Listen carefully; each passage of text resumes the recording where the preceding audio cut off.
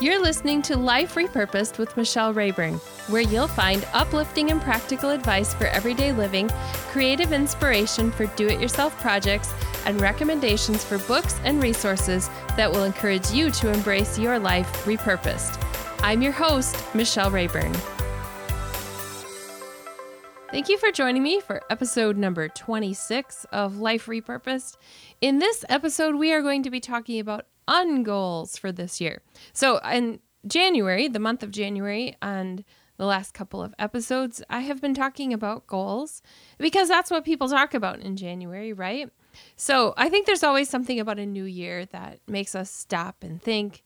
And even if we aren't goal setters, we think about, what do I want to do this year? Even if we don't write it down or take really formal action, I think we still think about it sometimes. So in this episode, number 26, we're going to be talking about what's on your list of ungoals this year, because reaching your goals might be more about what you will give up this year than about what you will add in. This is really an opportunity at the beginning of the year to put a time frame on whatever you've always wanted to do. So let's think about it. I haven't officially made a fancy list of goals for this year yet, and I don't have any measurable action steps, and that is something that I have done in the past. I've written them all out. I've told you that before. If you're listening regularly, you know that I've talked about making a written plan and decorating it all fancy with graphic design. But as I continue with this series next week, I'll explain what I'm working on. I keep telling you I'm explaining what I'm working on, but this is part of the process. So before I do that, I think it's really important for us to talk about ungoals. I've discovered that what I put on my list for what I want to accomplish each year isn't the motivating factor that leads me to getting them done. It isn't what I put on my list. It isn't the action steps I wrote unless I actually do them. What it really comes down to is asking myself what crowded out my ability to take those action steps last year. Now, I talked in an episode a couple of weeks ago about how sometimes there are unforeseen circumstances in life and there's nothing we can do about that. But a lot of the time when I look back, it isn't that I didn't have the opportunity, it's that I did something else. What crowded out my ability to take those action steps last year might actually be just other things that I put on my list. So I want you to imagine a beautifully created plan of action with steps broken down month by month and week by week and even day by day. Imagine those steps are perfectly actionable, except they aren't. Here's an example. When I wrote my first book, The Repurposed and Upcycled Life, it took me more than 5 years to write it. But the bulk of it wasn't written over those 5 years. I talked about it for 5 years and worked on it sporadically. I had plans and action steps periodically here and there where I would set some goals and I would say, if I just wrote this many words per day or this many chapters here and there. I mean, it's only, it's a 13 chapter book, so it's not like it was impossible. It's just that I had the plans and I had the action steps, but I didn't do them because here are some of the things I worked on during that time instead. Making homemade hand-stamped greeting cards, sewing quilts, watching television series on Netflix, reading novels, making beaded necklaces and earrings, painting stuff I found at yard sales, going to networking meetings and out to lunch with friends, volunteering for women's ministry and at the kids' school and on the worship team, growing and canning my own vegetables, tending flower beds, and more. Now, these things are not bad. In fact, most of them are not bad at all. Not bad if I have them in my schedule. They are not the only things I also did during that year. If you think I just spent all of my time making greeting cards and sewing quilts, that is not true. This has a lot to do with what I do or what I did with the time that wasn't structured by family obligations, by making meals and just doing household tasks and working, teaching piano lessons to have an income and all those things. These were the things I did with the negotiable time. Most of those, like I said, are not bad things at all. Here are some others that also might not be necessarily bad things, but framed in a different way. They sound a little bit more negative. reorganizing and shuffling around possessions I didn't need, volunteering for things out of guilt, shopping because I had a coupon or store cash to use, browsing social media without a purpose. Don't get me wrong. Again, I'm saying those things are not necessarily bad. However, if I say I have a goal or a dream and time goes by and I still can't find space to get it done, it means that my actual goals don't align with my dream goals. It means I left no room in my schedule to take the action steps that I needed to take. And so it means my real goals are the things I'm actually doing. Those are the things I got done that year. And the next year, and the next year after that. Those were the things that I did. Therefore, they were ultimately my goals. When I finally got serious, I finished the book, but it meant removing some things from my regular habits. And since then, I have discovered that I can actually write a book from start to finish in 5 weeks. Weeks. I did it on assignment when a ministry hired me to write curriculum for a Bible study. And I wrote 75% of a rough draft for the next book that's coming out this year when I sequestered myself at a retreat center for a week.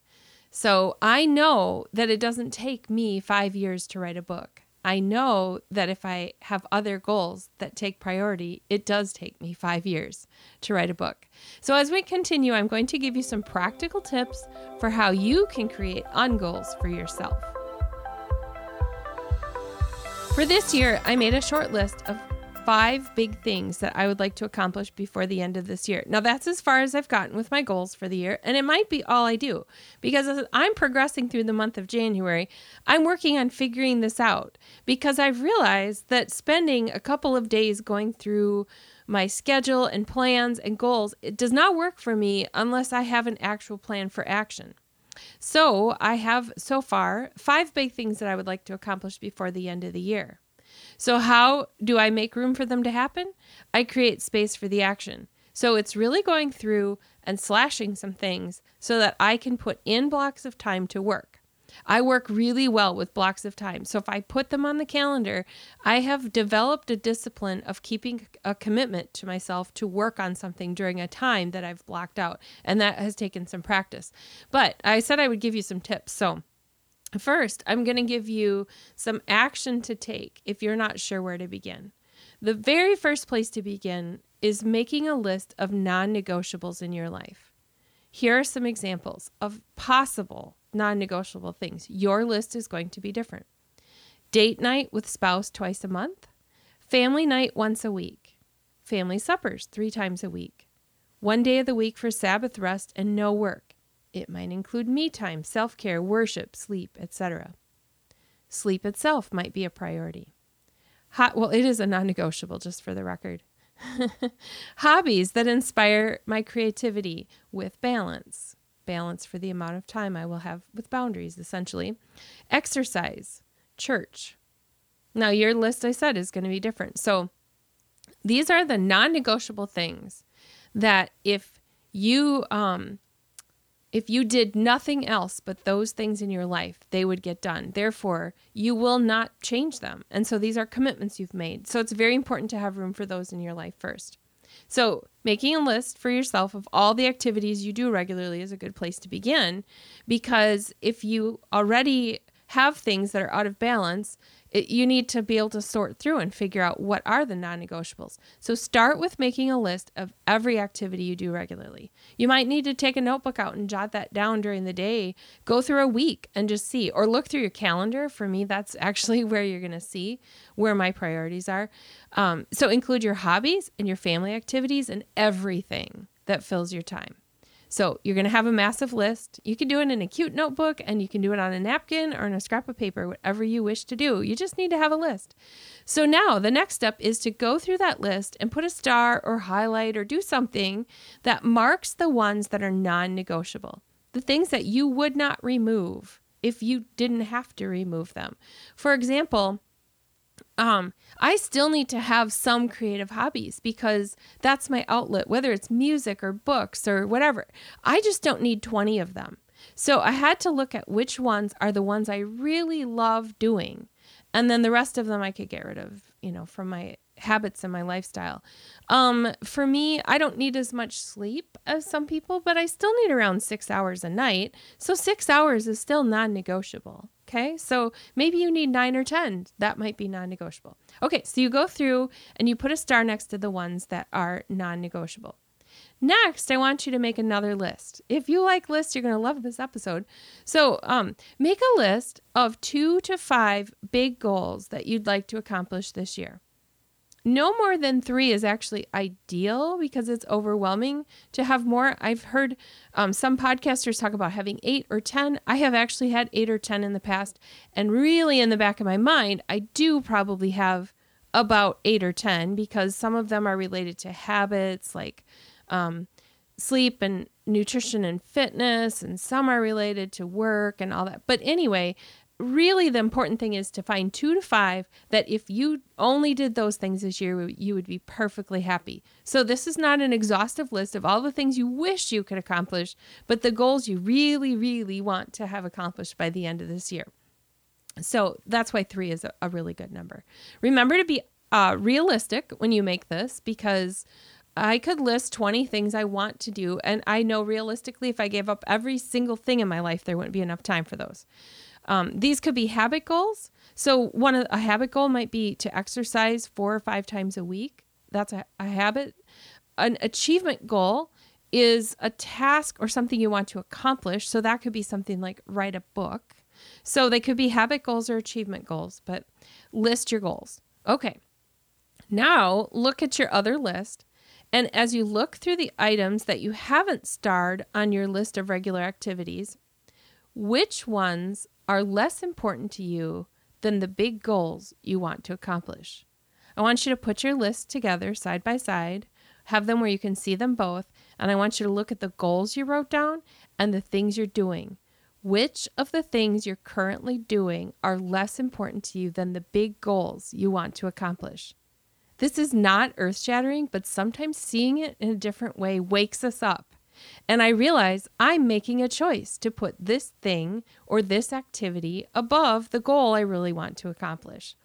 This can be hard because many of the things that are on the list of the things we're currently doing are things we really like to do. I liked gardening. I still do. I have little flower beds. I tend to those. I'll tell you in a minute some of the things I gave up. I like quilting. I like sewing. I like anything creative, but I don't have room to do all of them. So if you have no space in your life for what you want more of, you can't have it all. So put the list next to it. And I want you to mark some of the things that you could give up if you had to trade for the goals that you want to achieve. In order to pursue the bigger goals that God has placed on my heart, I have given up some things. And here are some examples of things that used to be part of almost my identity in some ways, and yet I don't do them anymore. For example, growing vegetables and canning. I used to can a lot, and I was really proud of the fact that my own tomatoes and green beans and herbs and potatoes and all of that stuff was right out my back door. And now I use the farmer's market and the grocery store, and I'm okay with that because I would rather have time to write than have shelves full of vegetables downstairs when I can go to the store and get those. Now, some people love canning and gardening, and so you're not going to eliminate that. That's okay. Here's another example of something I got rid of: quilting. I still do it occasionally, but I got rid of many bins of supplies, and I kept just enough to do a small project on a weekend retreat here and there. So it's all in one little cupboard instead of a giant stash of fabric and things for quilting. Another one is hand stamping cards. I have kept a small stash of supplies, but I got rid of most of the supplies for stamping cards. Making jewelry. I have, again, a few supplies, but I could part with them. I think I really could. I haven't used them in a long time. So I got rid of most of those supplies. Another one is networking groups. I'm selective now because I realized that being part of a networking group came with obligations to fulfill after the group met. There were slips of paper we would exchange at one of the groups that I attended where we would put a name of someone we'd love to meet with. And that would lead to scheduling up to 5 coffees or lunches per month with another person who really would honestly admit they wanted to, quote, pick my brain, which is an expression I hate, by the way. They just wanted to get some info because there was something I shared that they said, I resonate with that. Tell me more. I would like to have some marketing advice or some writing advice. And there was a friendship that developed. It wasn't, I don't want to be heartless and cruel and make it like, oh, it was all one-sided. But it took so much of my time to schedule lunches to meet with people. So I no longer participate in networking groups. And that leads to the next thing, lunches and coffee dates with friends, because some of those people became my real friends. Now, I have some because the people that matter are going to have lunchtime and coffee time. I'm not going to cut all of that out, but I am really careful about how many I do and how often, because there is a cost to every moment that I'm away from the work that I feel called to do. So I want meaningful connections instead of just coffee dates for the social factor of it. I have given up some volunteering. Instead of saying yes to everything, I now volunteer in only one area at church where my skills are uniquely fit, and I have stepped back from volunteering in multiple areas. This allows me to be focused and to still use my gifts and abilities, but also, again, to have the freedom in my schedule to do the writing that God has called me to. Another thing I've given up is stuff. I've been purging my house so that I no longer need to spend time shuffling things around. It has eased my brain. There's just so many benefits to releasing stuff. I've given up some TV shows. I have a small selection of TV shows that I watch now, and I rarely watch the news. So I will record them and watch a few things here and there when, maybe watch a show before I go to bed or watch an episode when I'm on the elliptical or something like that. And then the other thing I've given up is some reading. I used to read a lot of novels and I still love fiction, but I don't have as much time for that. And so I listen to more audiobooks now so that I can, quote, read while I make my lunch or while I'm in the car. And so those are just some examples of things that I've crossed off my list over the years.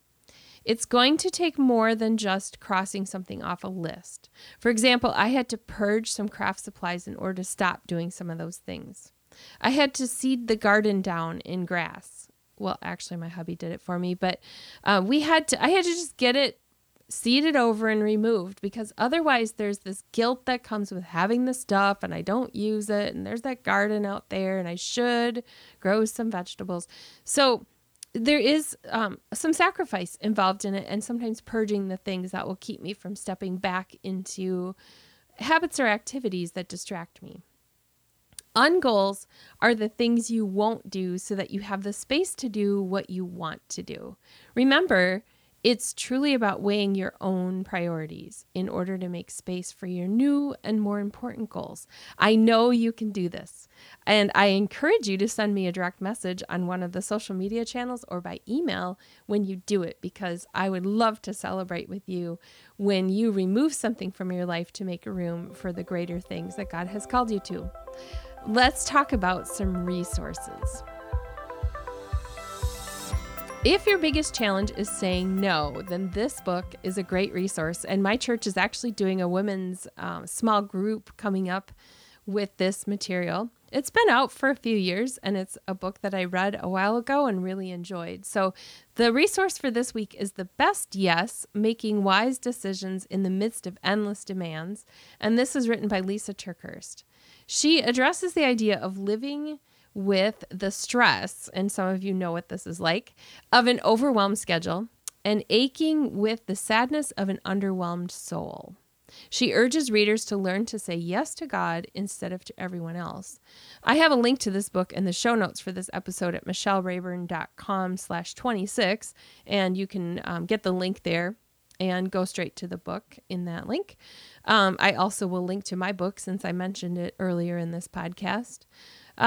Lisa talks about how this book will cure the disease to please with a biblical understanding of the command to love. It will help you to escape the guilt of disappointing others by learning the secret of the small no.